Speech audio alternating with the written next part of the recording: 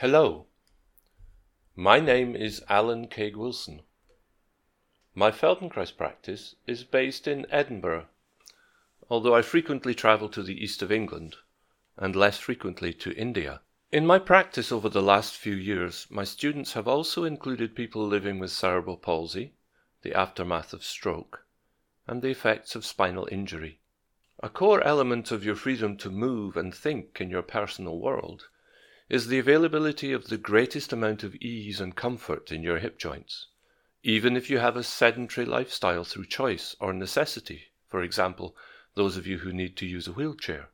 Improved ease in the hip joints, freedom in your lower abdomen and upper thighs, all bring benefits in terms of blood circulation, digestion, and emotional regulation. This lesson is called Drawing Circles in the Cosmos with the help of your hip joints. It explores the development of freedom in the movement of the hip joints while allowing your movement imagination to make a connection to the world outside of your body. This lesson is accessible for those who use wheelchairs. Now, please sit comfortably on a chair or on the floor. Sit cross-legged if you're on the floor. Take a moment to arrive where you are. Breathe easily. Soften your eyes in their sockets. Bring your awareness to your tongue as it settles in your mouth.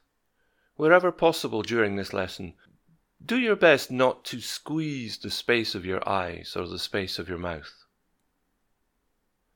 Place your hands on your knees or your thighs with your elbows slightly bent.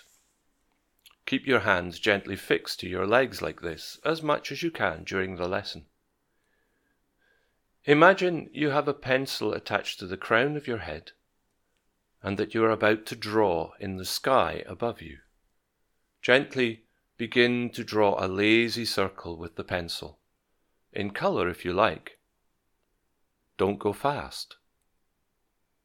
Notice that as you do this, you are changing the way your sitting bones are making contact with the surface you're sitting on.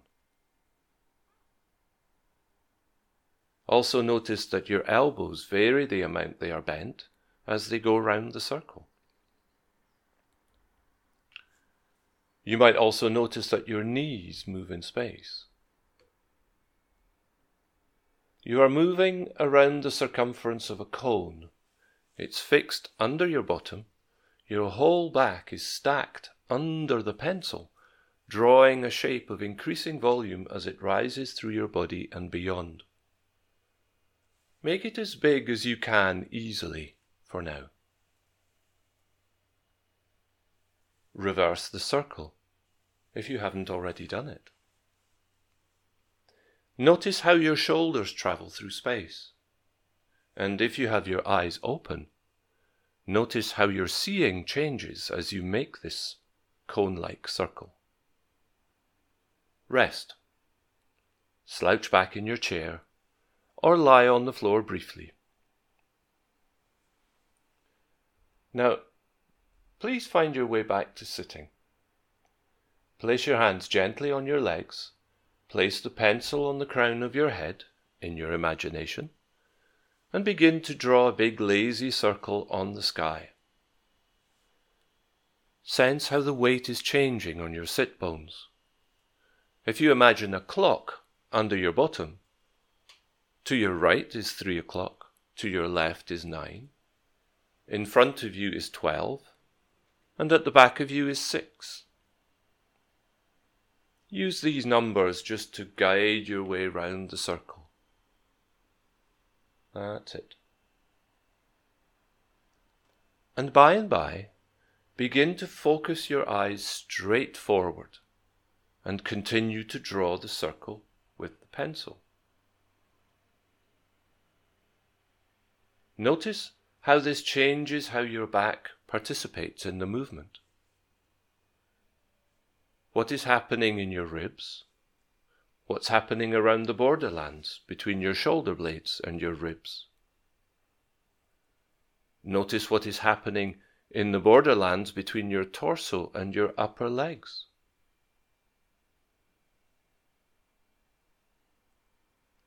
Now, rather than tracing the circumference of a cone, you are tracing the circumference of a tube that runs from the very top of your spine, where it meets your skull, down through the top of your shoulder girdle, and to the opening of your pubic bones. It's possible that the circle underneath your bottom has become smaller. Imagine your head staying level and tracing the top of this tube. So the circle you're drawing in the sky becomes smaller too. How does this affect the relationship of your chin to your chest and the back of your head to your neck? How does this change the way your shoulders move in space? Leave this now and slouch back in your chair or lie on the floor for a moment. Now, if you are on the floor, come to sit on the floor with both knees facing to the right and both feet to the left, as if sitting side saddle. If you are on a chair, and you can do this, sit on your right buttock and bring your left into the air, bringing your left foot slightly behind so that your knee is dropped a little bit. If you are not able to do this, please continue the movements within the chair that you sit. Now, with your hands on your knees, begin to draw a circle in the sky again, imagining the tube running from your skull to your pubis, noticing how your whole spine is in motion. And notice what is happening in your left hip joint. Is it possible that it is making a circle in a different kind of direction to your back? How is your left knee moving in space? Reverse the circle. Maybe even only trace parts of the circle. You're free to move how you will in this circle. And leave this. Settle back into your chair or sit easily.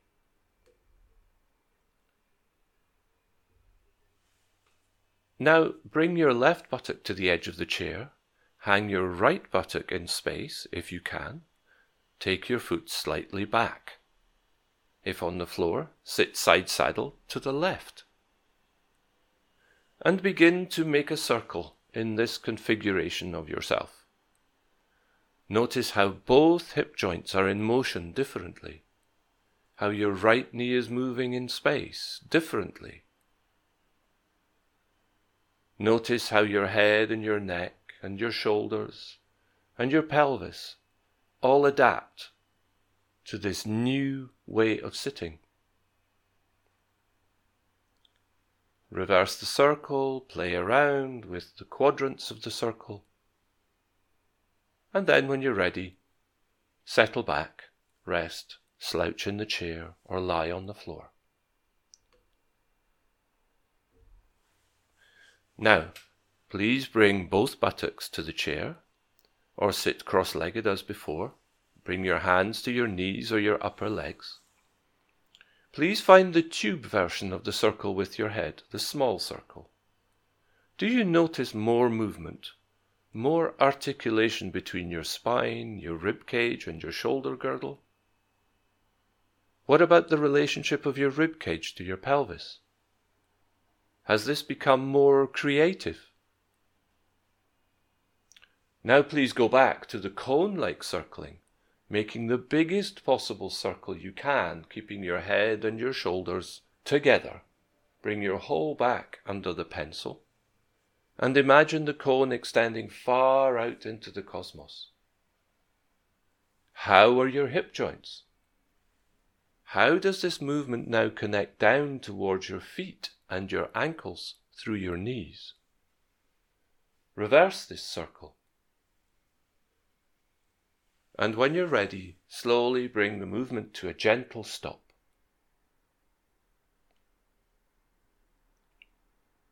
For those of you who can, when you're ready, stand gently. And when you feel stable, take some steps around your space. Thank you for joining me in this lesson. Please check my website, which is available on the Guild website, for more information about the classes I teach online and in person in Edinburgh.